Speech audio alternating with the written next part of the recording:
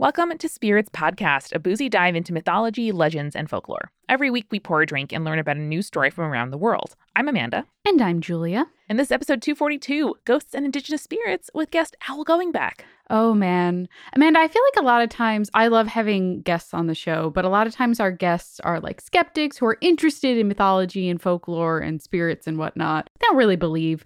It is so nice to have a true believer on this podcast. Yeah, Owl was an incredibly engaged and generous, I think, interviewee.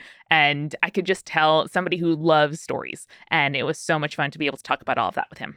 If it wasn't, a pandemic, and also if I lived in Florida, I would be asking him if I can sit by a fire with him for several hours while he just tells me stories.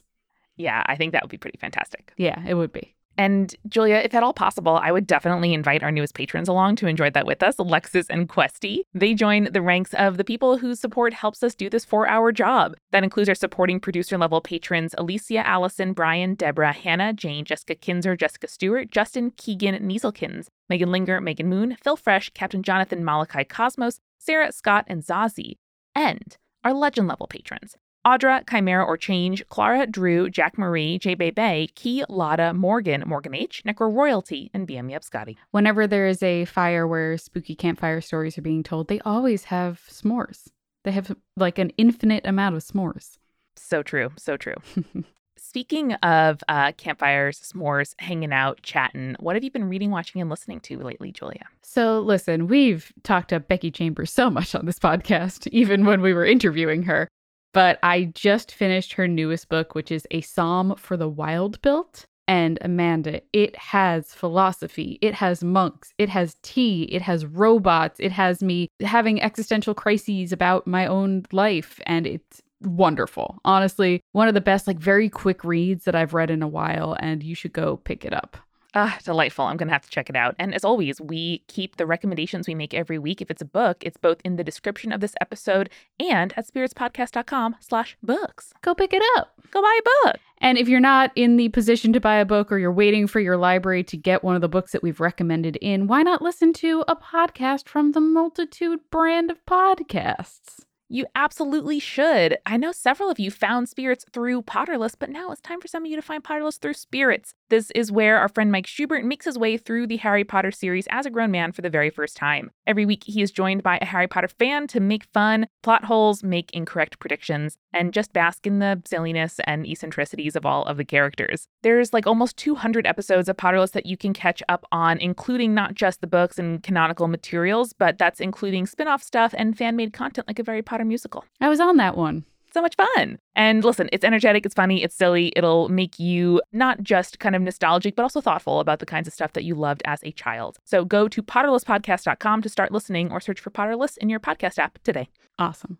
Well, everyone, we hope you thoroughly enjoy Spirits Podcast episode 242, Ghosts and Indigenous Spirits with Owl Going Back.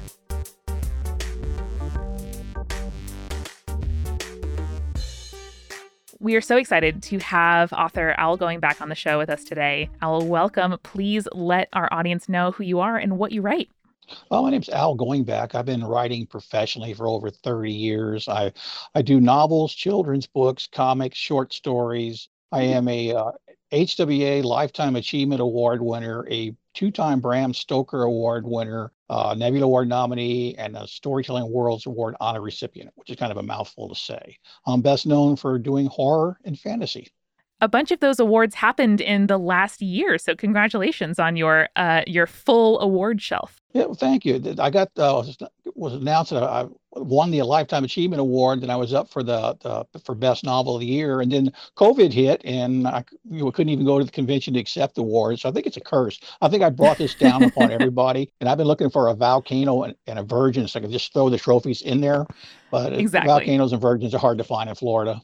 Yeah, not a lot of volcanic activity in Florida, unfortunately. A lot of paranormal stuff, though.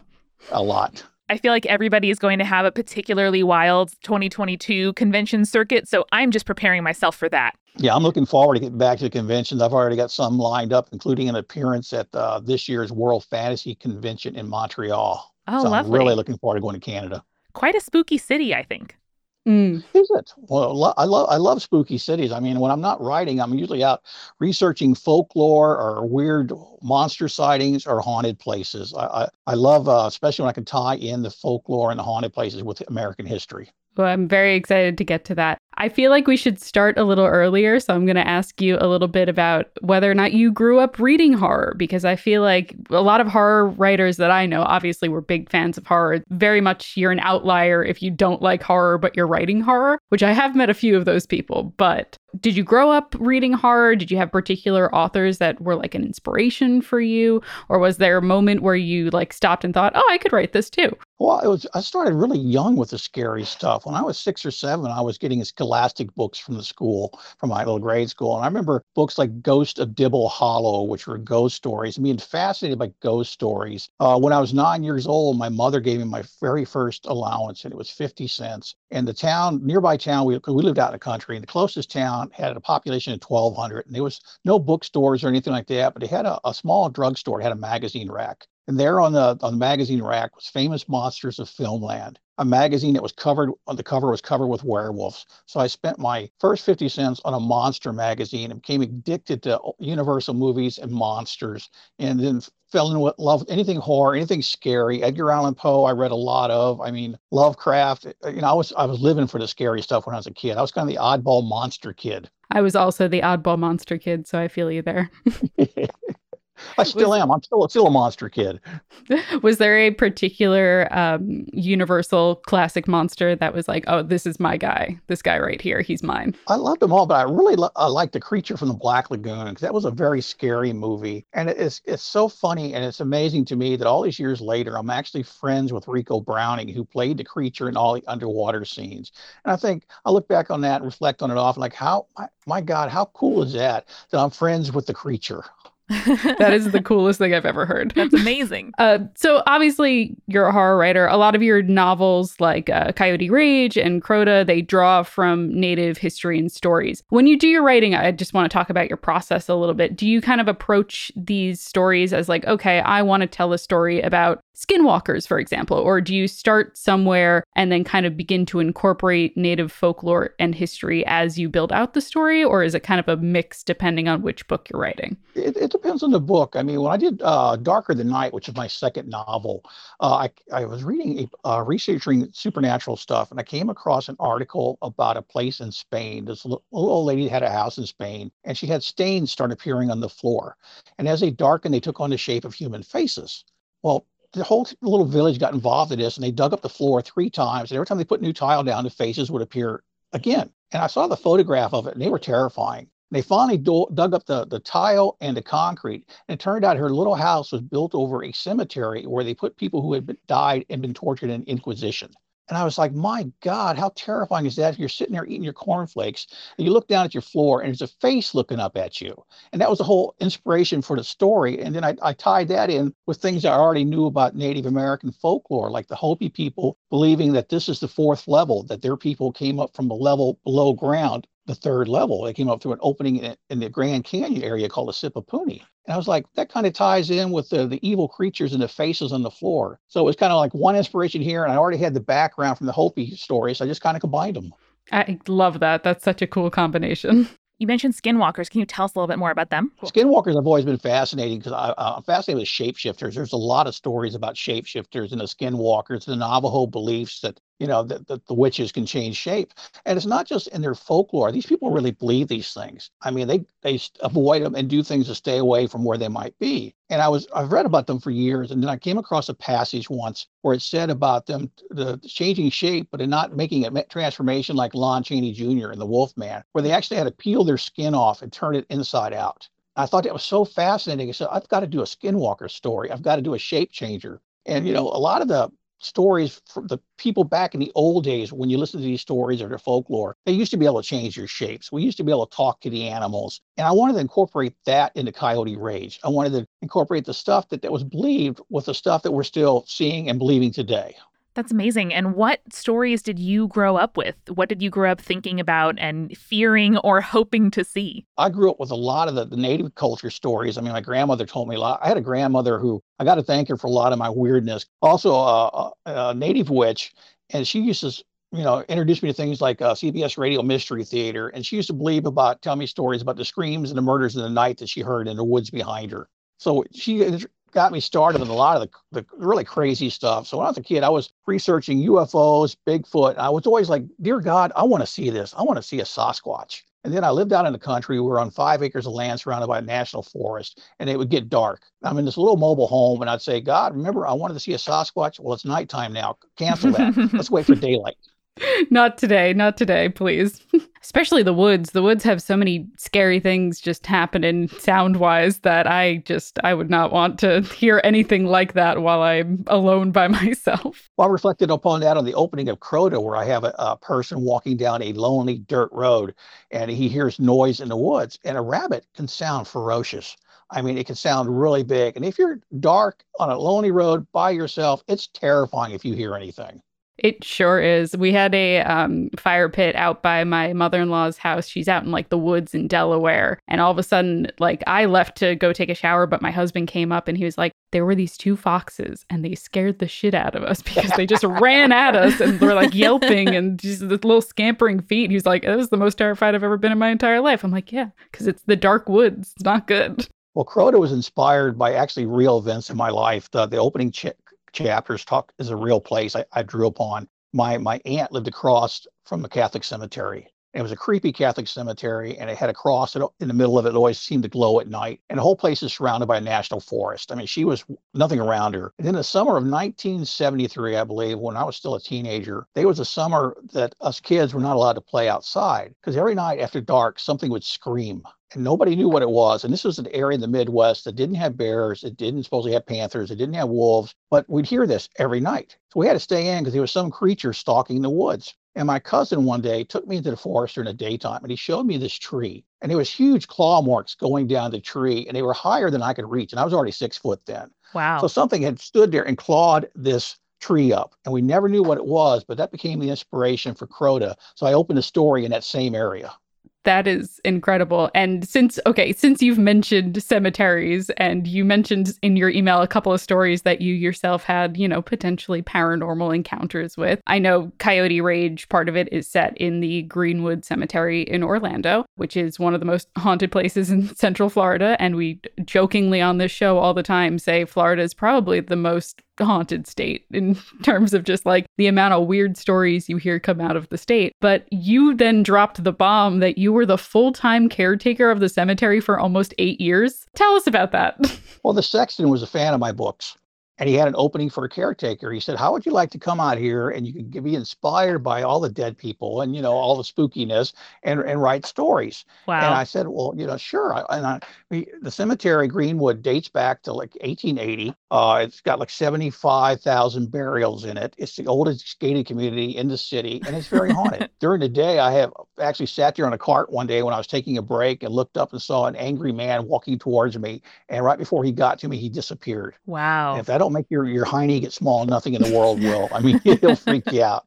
But that was kind of common stuff. I mean, it's things like that happen. I went out there at nighttime many times, and the first time I've heard stories about shadow people. But I went out there the last time I was there, and I was going down the hill, and I started seeing look like figures walking in front of me. And my wife was with me, and I said, "Do you see what I'm seeing?" And she said, "It looks like people walking in front of us." I'm like, "Okay, time to turn around and go back into the office." But yeah, you see stuff like that out there common because it's such an old historic cemetery. Yeah, and I mean, it's got a lot of history, like you said, and most like people who are like ghost people will be like, oh, well, cemeteries usually aren't haunted because like, oh, like what do those ghosts have like any sort of memory or connection to? But like when you have that much history there and you have so many bodies, of course you're going to start having some sort of experience like that. That's terrifying. Like, can you count on one hand how many experiences like that you had, or was it like constant and common? It was constant. I mean, they had a sense of humor. I mean, we'd start to go out and do some work and, look back and the 5-gallon metal gas can sitting on the brick street. And it didn't fall off because you would have heard it, or somebody actually picked it up and set it down, just messing with us, or somebody stepping on the gas pedal when you're sitting there with your foot on the brake, and just little things that were common, hearing footsteps walking down the halls or hitting cold spots. See, Greenwood, what makes it active is when the city of Orlando bought the cemetery, took over the cemetery, made it the official city cemetery, they closed all the other cemeteries and city limits, and they moved the bodies there. and Oh, they're in unmarked graves. oh So my. you got that. You've got people who are buried there who have been lynched. You've got several pauper sections. You've got 3 children's section, and you also have a section where they buried people from Sunnyland, which was the mental institution. And the only one they gave markers there were the children. So you got a lot of bodies there who had no identification. Wow. And the city doesn't even know how many people were there. We estimate between 65,000 and 85,000. Wow. You would think that the city would be able to tell how many bodies they moved there, but apparently not. No. And you go there and it looks like there's nobody's there, but it's full. We've taken ground penetration x-rays and you could see them, and they weren't a mass channel burial. They were individual graves. Wow. That's amazing. Do you have any thoughts or suspicions or intuition about like what ghosts want? That's something we talk about very often on the show, is when you see things you can't explain, feel things, have, like dreams, however the sort of like uncanniness happens. We often find ourselves speculating about why. Is it pattern? Is it unfulfilled? Is it love? Is it strong emotion? And I wonder if you've ever thought about that. I think sometimes they just want the recognition to let people know they're still around. With a native culture, we don't believe death is a final thing. We just think it's a journey into another world. I mean, it's just one door closes, another one opens. So we believe when we die and go into spirit form, we can actually come back and be with our families and be spirit guides. The concept of going to a far off place called heaven and never being able to return and visit your loved ones, that would be a punishment. Yeah. You want to be around the people you love, and you want to be able to help them, even if you're not in physical form. So sometimes it's a matter of being recognized. Sometimes there's anger. One of the figures I saw standing by a grave, I don't know for sure if it was him, but I did see him when I was out there. When I walking around, I saw a person standing there looking at me, and it was the original photographer for Orlando. And his wife had died 1 year, and his daughter had been killed the other. Wow. So he had a lot of, there's a lot of anger and a lot of loss there. So this might have been the same person who came up to my cart because I was in the same area. So sometimes you recognize, sometimes a life cut short. There's 4 people buried at Greenwood that died in the Pulse massacre. Pulse is about maybe a mile or 2 down the road. Wow. So you got a lot of energy there, and children and stuff. And, so it's all combined. Plus the people who have the unmarked graves. I mean, they were relocated. That's got to disturb the spirit, disturb the energy you're moving the bodies. Yeah, totally. Absolutely. And again, going back to your idea of recognition, there's no markers, they're not being recognized. Exactly. And, some people just don't look for things like that. I think spirits are attracted to somebody who's a believer or somebody who's maybe more sensitive to that. You hear stories about children that see them all the time because, children, you don't tell them they can't. Children don't know that they can't see spirits. Children don't know that they can't see these things. So you always hear little kids, well, Mommy, I see that guy over there. So they're more receptive because they haven't been told for 20 years that, no, that's impossible. So they still have that belief. They still have that openness about them. Amanda, making art or selling things that you make is an extremely fulfilling thing, but the logistics of it can be so complicated that it kind of puts a damper on things. I know that for a fact. But luckily, someone who is passionate about things like logistics and order management is ShipStation. ShipStation, no matter what you sell, either on Shopify, on Etsy, or on your own website, ShipStation funnels all of your orders into one simple interface that you can manage from anywhere, even your cell phone, which if you're a small business owner, you're usually on the go, you usually don't have a laptop in front of you. From your cell phone, very useful. You'll even get access to amazing discounts with major carriers, including UPS, FedEx, and USPS. It's easy to compare carriers and choose the best solution for you every single time. And with ShipStation, small businesses can now access the same rates usually reserved for like Fortune 500 companies without the contracts or the commitments. So you can ship more in less time for a lot less money. Just use our offer code SPIRITS to get a 60-day free trial. That's 2 months free of no hassle, stress-free shipping. Just go to ShipStation.com, click on the microphone at the top of the page and type in SPIRITS. That's ShipStation.com, enter the promo code SPIRITS, and make ship happen. Julia, I know that you and I both understand the feeling of laying in bed before you go to sleep or in the middle of the night and just thinking, man, why is it that at this time in particular, I just rethink all of my life choices. I dwell on all the things that I did wrong. It's summer. I want to get up. I want to do things the next day. I want to just be like fancy free and carefree and just free in all ways. But sometimes your brain doesn't really let you happen. And so that's why I really appreciate that if you're feeling blue or need a mental reset, it is a really good time to try Calm. We love partnering with Calm because they are the #1 mental wellness app. and they give you tools that improve the way you feel. You can clear your head with guided daily meditations, improve your focus with their curated music tracks, which is really fun to work to if you're somebody like me who likes to have kind of like a background noise and grew up with a lot of screaming babies in the house. And so I just need something on in order to focus. Or, of course, drift off to dreamland with Calm's imaginative sleep stories. Over 100 million people around the world use Calm to take care of their minds. They want you to sleep more, stress less, live better with Calm. So for listeners of the show, Calm is offering a special limited time promotion of 40% off a Calm premium subscription at calm.com/spirits. Go to calm.com/spirits for 40% off unlimited access to Calm's entire library. That's calm.com/spirits. We had someone tweeted us being like, I'm really glad the girls from Spirits spell out calm because I didn't realize that calm and calm are pronounced differently in other states. Sure are.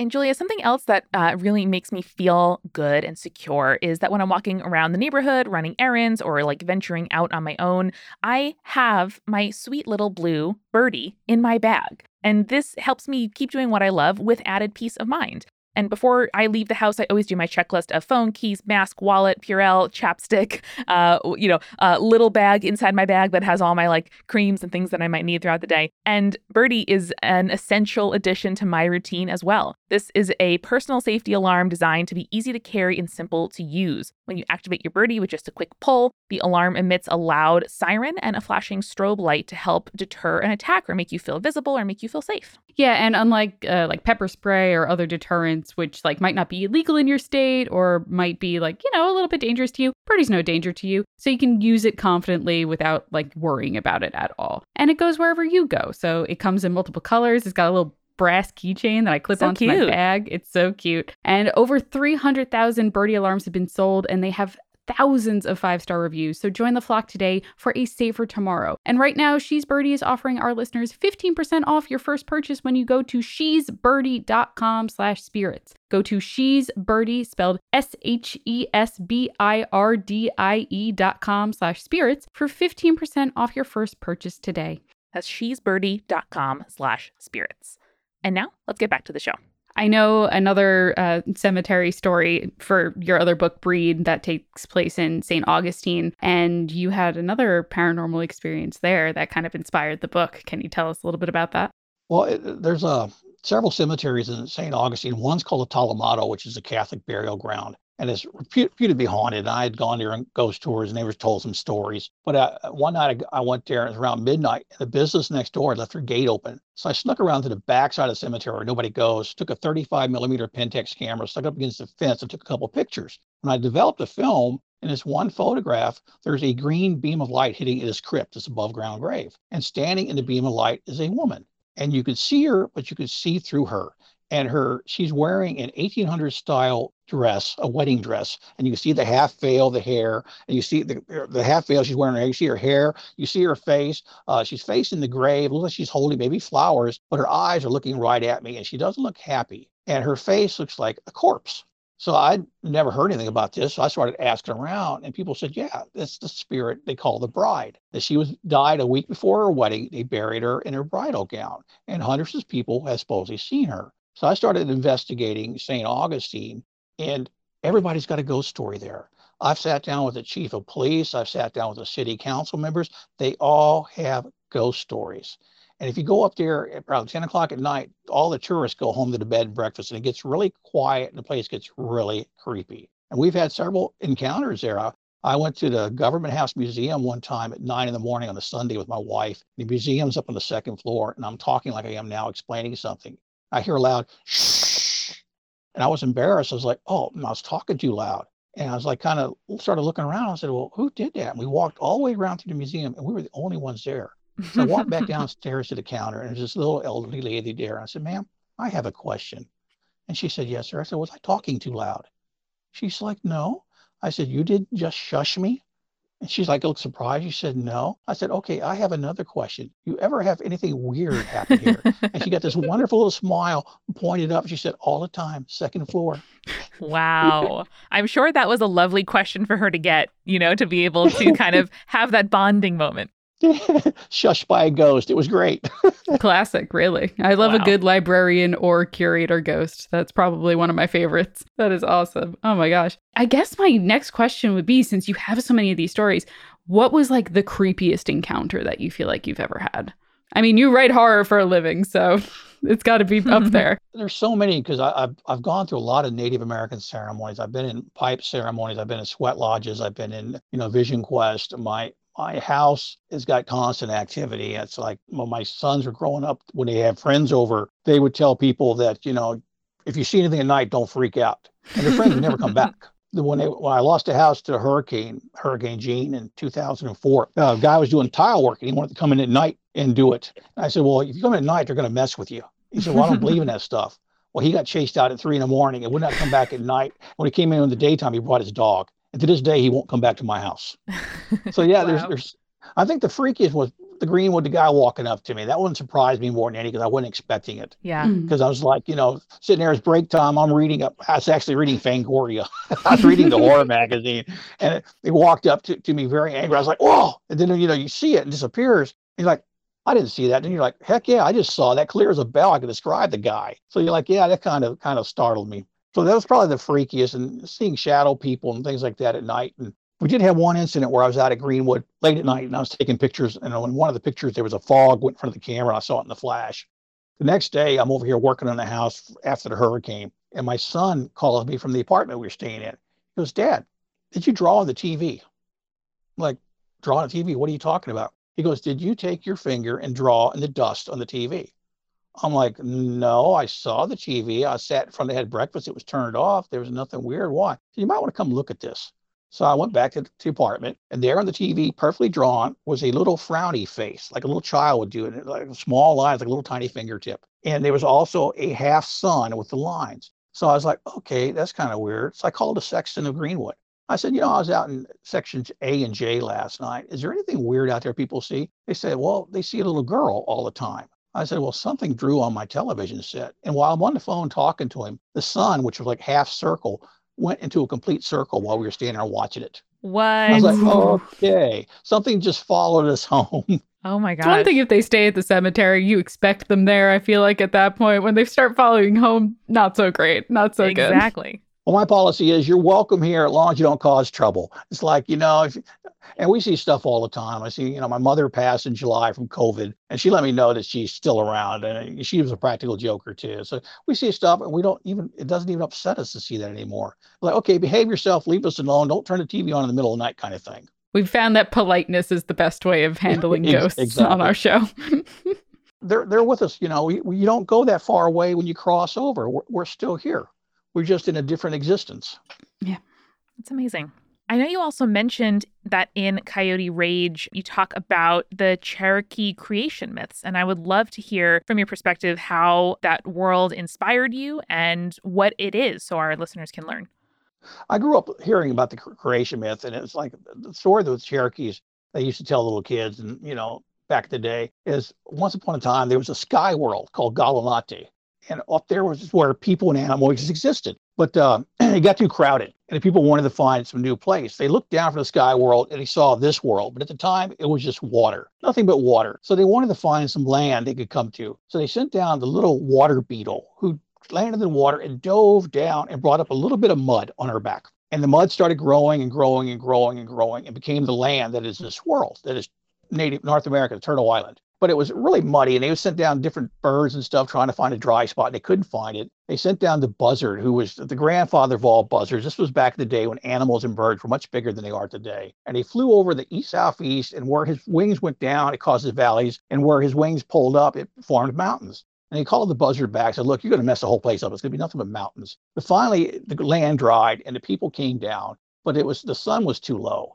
So the conjurers, according to the story, they pushed the sun up into its place, but not before the little crawdad got his back turned red from the sun. So this was the original story, the creation, that we all came down from the sky world. And it ties in with a lot of the myths of the Native Americans coming from, places in the sky. Or so there's some stories with the Cherokees that they came from the Seven Sisters, the Pleiades. The Choctaw Indians to this day, some of them still go to Cahokia, which is in Illinois, across the river from St. Louis, and give little ceremonies to the sky people This ties in a lot of legends. So I love the fact that it had Galanati had this sky world. And it was believed that back in those days that mankind and animals could all talk to each other. We lost the gift because of the way we treated animals. And animals still have the gift of communication. And anybody who's a dog or cat owner knows they can talk to us. We just can't talk to them. And sometimes if you got a cat, especially, or a dog, they look at you like you're stupid because you don't understand. Some of the animals, the ones back in the day, there was a lot of creatures, and they went back. Some of them went back to Galanati because they didn't like this world and the problems here. But at that time, it was not just animals, people came down, but you also had the little people, the tall men who were the giants, and all these were part of the Native American culture that's told in a lot of tribes. The Cherokees still tell stories, still have beliefs in the little people. There's caves up there in Franklin County, North Carolina, that appear to be man-made, and they're small that you can't stand upright in them. And they found little artifacts, little tools. And there's what they call Bald Mountains up there, where they say it's a home of the little people, where they still have their ceremonies. Now, friends of mine do the Sundance every year with the Lakota people out in the South Dakota. And there's a valley out there that they call the Valley of the Little People, where they won't go. And a friend of mine who was camping in that area said he woke up at night because his tent was being pulled. And he unzipped the tent and he looked across at his friend's tent, and it looked like something was climbing up the tent and grabbing the fabric, but he couldn't see anything. But they were having their tent shook all night by things messing with them. As for the tall men, a lot of the tribes believed in this race of giants. I don't know if they tie in with the Sasquatch stories or what, but even in the history of Florida, in the 1800s, there was a newspaper article came out where along the St. Johns River, they found a burial ground with skeletons that were 8 feet tall. This was written up in the paper. They said the skulls were so big that the men would pick them up and put them on their heads as helmet. Oh my goodness. What was most amazing, it said they had a double row of teeth. This was written up by a legitimate paper back in that time, but nobody has any record of what happened to the skeletons or if any museums have them or where they went. But this tied in with the Indian legends of the area about the village, next village over, being the tall men. Wow. I'm a student of history. I just always wonder, I'm like, no one knows where that went? No one wrote down like, oh, Joe took it and put it in his yard or something like that? I'm like, someone had to have noted something. Come on. Down at Lake Wales, Florida, I came across an article. It was written in Erie, Florida, the book Erie, Florida by Mark Muncy. And it tells a story about a woman who had an orange grove. There's a little figure of a man running around this orange grove, like a little gnome kind of person. And they caught it in a cage. And they called the local police, who picked it up and took it away. Well, that night, they started having sounds hitting the side of their house. And what it was these little things outside throwing oranges at their house. And so they called the police up and said, bring it back. They brought this little thing in a cage and turned it loose. The fact that the police involved, there has to be a record somewhere of a police officer being called out to capture, or to take away a little bitty man that's running around wild. Oof, yeah. There's so much. I love my X-Files theories. I'm all for it.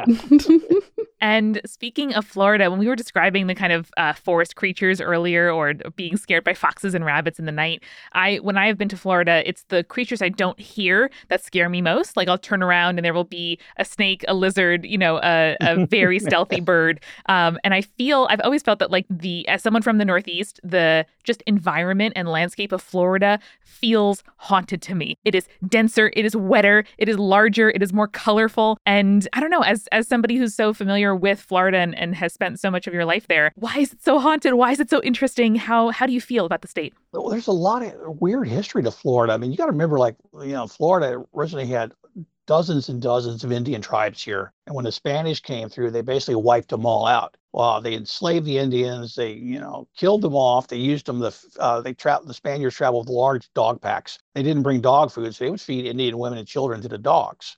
Columbus had talked to the Queen of Spain, Isabella, and said all Indians were savages and cannibals. So she passed a law saying they could be put into servitude, enslaved. And so they were. When the Spanish left Florida, they took with them 80 Indians, and that was pretty much all that was left. So you had a lot of death at that time. Now, Florida sat empty for a long time with these huge cattle herds left by the Spanish, and the Seminoles came down, which originally Creek Indians. They saw Florida was basically empty, and they came down and started colonizing down here. And they became powerful. And then you had the white people in Georgia look down and said, hey, well, wait a minute, what's these Indians do with these huge cattle ranches and living high on the hog? So they came down. So you have all this weird, you've got a mixture. You've got, voodoo culture down here. You've got a large Haitian population. You've got Miami. You've got Key West, which is one of the strangest places in the country. I mean, Key West doesn't mean West Island. It's Key Hueso. It's what it's based on, which means Bone Island. So when the Spanish first discovered it, it was covered with bones of human skeletons.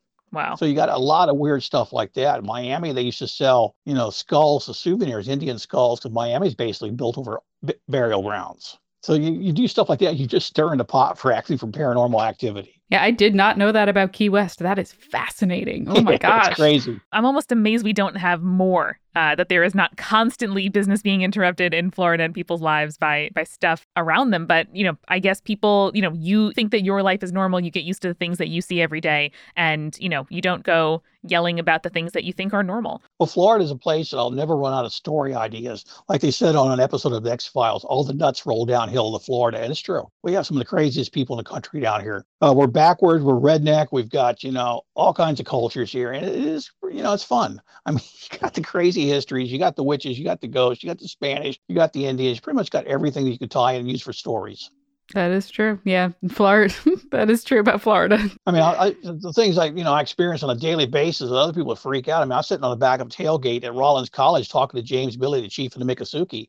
And it was nighttime. I hear this noise. I look over. There's this huge alligator head next to me because he's got a 9-foot alligator in the back of his truck because he's going to wrestle it the next day. And I'm, here I'm dark. I'm face to face with the alligator. Thank God his mouth was taped. I'm like, James, get your gator. I'm not touching this thing. Why didn't you tell me it was there? Just living life on the edge. Yeah, you're just sitting on it. You're just thinking nothing of it because you're in the city. You're at Rollins College in downtown Winter Park, which is a very uppity community. But you've got a live gator in the back of the truck because, they just brought it off the reservation. And this is like a typical Florida day. Wow. Amazing. Wow is right. Is there any mythology, folklore books that you love, things that you think our audience would really enjoy, or a question we didn't ask you? Well, if you want to research anything Cherokee, there's a wonderful book. It's like Miss Ceremonies and Sacred Formulas of the Cherokee, written by James Mooney. And he wrote it back in the 1800s. He was a government researcher who went out amongst the Cherokees and recorded this. And if it wouldn't have been for him, a lot of the folklore would have been lost. There are a lot of wonderful folklore books out there. You just got to go to the nonfiction section. The reason I incorporate it in fiction is because I want to reach out to people who would normally not understand these or receive these or would never, ever in their lives think of reading a nonfiction book. My ancestors did teaching stories. They would teach the children, a story, but there's always a lesson in everything they taught. They threw it out there, and if you didn't get the lesson, then you didn't deserve to know. They do the same way with medicine. The old medicine men today will throw out a teaching thing, and if you didn't get it, it wasn't meant for you. So I wanted to do the same thing with my stories. In fact, my first 4 novels are used at the Orange County Correctional Facility for a youthful offender program. And that's in Orlando. They didn't know I was local, so I get this package from them. And it's from Orange County Correctional Facility. And I'm thinking, my God, what have my sons done now? And I open it up, and they have these people in jail, and it was a 8 or 13-week course, and they would read my book and do a report on the end. And then to be rewarded for doing this, their families were allowed to bring in a home-cooked meal. Wow. I was like, wow, 15-year-olds and 14-year-olds who were in jail as adults are allowed to have their families come in and visit them. So I called them up and said, hey, look, I'd be glad to come down and talk to the kids. I said, but I'm surprised you're using my books because you're using like Crota, and I kill people in horrible ways in Crota. They go, yeah, but you're doing the whole, respect your elders, respect your land, live close to the earth stuff in your stories. I said, well, that's how, teaching stories work. And I've always considered myself more of a storyteller than a writer. And the kids were getting something out of it. So I went down and visited these kids. They were some of the best audience I've ever had. These kids had amazing minds. And they screwed up in life, and somebody didn't get to them sooner to keep them from going down the wrong path. But when they walked out of the room, they were like the guy saying, well, that kid's in for murder. That kid's in for bank robbery. This kid's in for this. And it's a shame because you're looking at 14-year-olds who are going to spend the rest of their life in prison just because they messed up. Maybe if they would have discovered books earlier, because some of them had never even read a book in their life, maybe they wouldn't have had happened to them what they did. Yeah, crime is in response to a need. So often you have an unmet need, you're in a desperate situation. I bet those stories, they carry them close to this day. Well, with the Native people and back at the times, even with, not just the Cherokee, Lakota people and stuff, when young people got to a certain age, they would assign an uncle or an outsider to basically teach them because they knew teenagers don't listen to their parents, even in native cultures. So if you had a father figure, an uncle come in and help teach the kids, or with the women, the grandmothers would help teach the girls, and they were more willing to learn. So if a lot of these kids would have had an outsider come in, they probably would have been more receptive to it rather than butting heads with their parents going through that adolescent stage. Is there a native story or a native legend that you feel very strongly about that you wish more people knew about, but like obviously isn't talked about in modern media for obvious reasons? That would have to be one I have to think on, because all the lessons are important to me. Because the way I look at it, people should know the history of this country. You get to understand people by their culture, by their folklore, and by their stories. When I was growing up, people knew Greek mythology and they knew Norse mythology, and that was taught in schools even. Or if you read a fantasy novel, it was always medieval fantasy. Mm-hmm. And I was like, why are we memorizing everything from somewhere else and not knowing our own culture? I would tell people, and I still today, I say, if you want to learn about Native Americans, go to a museum in Germany, because they had better museums about Native Americans because they were more interested. A lot of kids today, is the problem with young people and with people in general, is we've cut off our roots. Everybody's from somewhere else. And you look at societies that have the strong roots, whether it's Native American, whether it's Jewish, whether it's Irish, they always seem to be a stronger family. But there's a lot of people who've lost that root connection. So they're kind of like, blowing in the wind kind of thing. So I tell people, I say, look, I don't like the name Native American for indigenous people, because I think anybody born in this country is Native American. I believe, and I get in trouble for saying this a lot of times, I believe, if you're born in this country, the history of this country is part of your foundation. You should know it. For years, the elders would tell me, go out and share this with people. And that's what the elders used to do. They share stories, they share their songs, because they wanted to show people how Native Americans look at the world. Unfortunately, the recent years, everybody's getting like, oh, I don't want to share this. You can't have access to this. Like, no, it's supposed to be shared. That's how you understand. It's like, if you don't understand, then you're not going to understand the people. There's always going to be that strangeness, that separation, that wall. You need to tear the walls down so we know each other. Absolutely. There is a difference between, taking someone else and their tradition as your own, or cherry picking things that you think are aesthetic or interesting, and saying, like, let me get to know you better. I'm a visitor, I'm a settler, whatever the case may be. And there is a history here that far predates me. It'll only enrich your life to learn about it, Well, it's like powwows. Powwows are open to anybody. A lot of people think you can't go there unless you're Native American. No, you're welcome to come in and see the dancing. You're welcome to come in and listen to the songs and talk to the people and visit, because they want to share. They want to share their things. When I started writing, I noticed that nobody was understanding how Native Americans look at things differently than normal people because of the way they were raised. So I wanted to express that in stories. And usually I'll do that by having a Native American character and a non-Native character. So you see that conflict. So that way you can understand both sides of the story. Well, hopefully once COVID is, no more and we can get down to Florida, it would be nice to maybe do a powwow and see what's going on there. Come on down. We'll do St. Augustine. I'll take you to all the spooky places at dark. I want to meet the bride. Well, we know what's coming. We sign up. You got to meet Lily too, because Lily's a fascinating story. There's an inn there called St. Francis Inn. The story is room 3A is haunted by the ghost of a black servant girl named Lily. And the story was she fell in love with the nephew of the owner of the place back in the day. And they sent her away, and he hung himself in the attic. Well, he hung himself, but it was her ghost. And I could never figure that out. I went and stayed there and researched it. And after Breed came out, friends of mine wanted to go and take pictures of that room.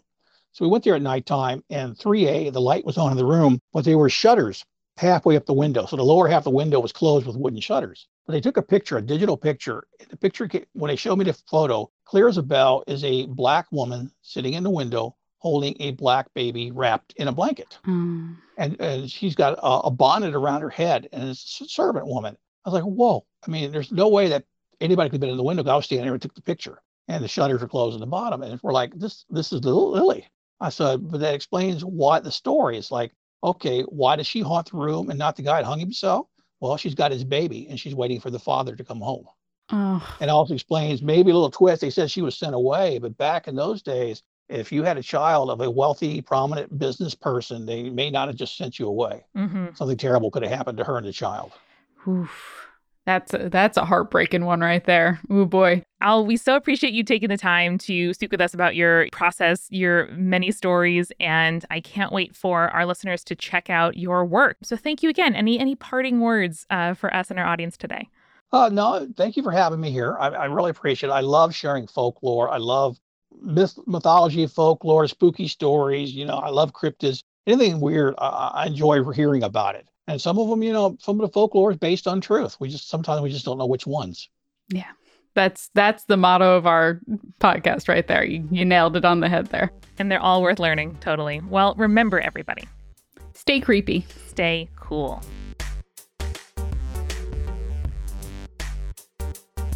Spirits was created by Amanda McLaughlin, Julia Shafini, and Eric Schneider, with music by Kevin MacLeod and visual design by Allison Wakeman. Keep up with all things creepy and cool by following us at Spirits Podcast on Twitter, Instagram, Facebook, and Tumblr. We also have all of our episode transcripts, guest appearances, and merch on our website, as well as a form to send us your urban legends at spiritspodcast.com. Join our member community on Patreon, patreon.com/spiritspodcast, for all kinds of behind-the-scenes stuff. Just $1 gets you access to audio extras with so much more available too. Recipe cards, director's commentaries, exclusive merch, and real physical gifts.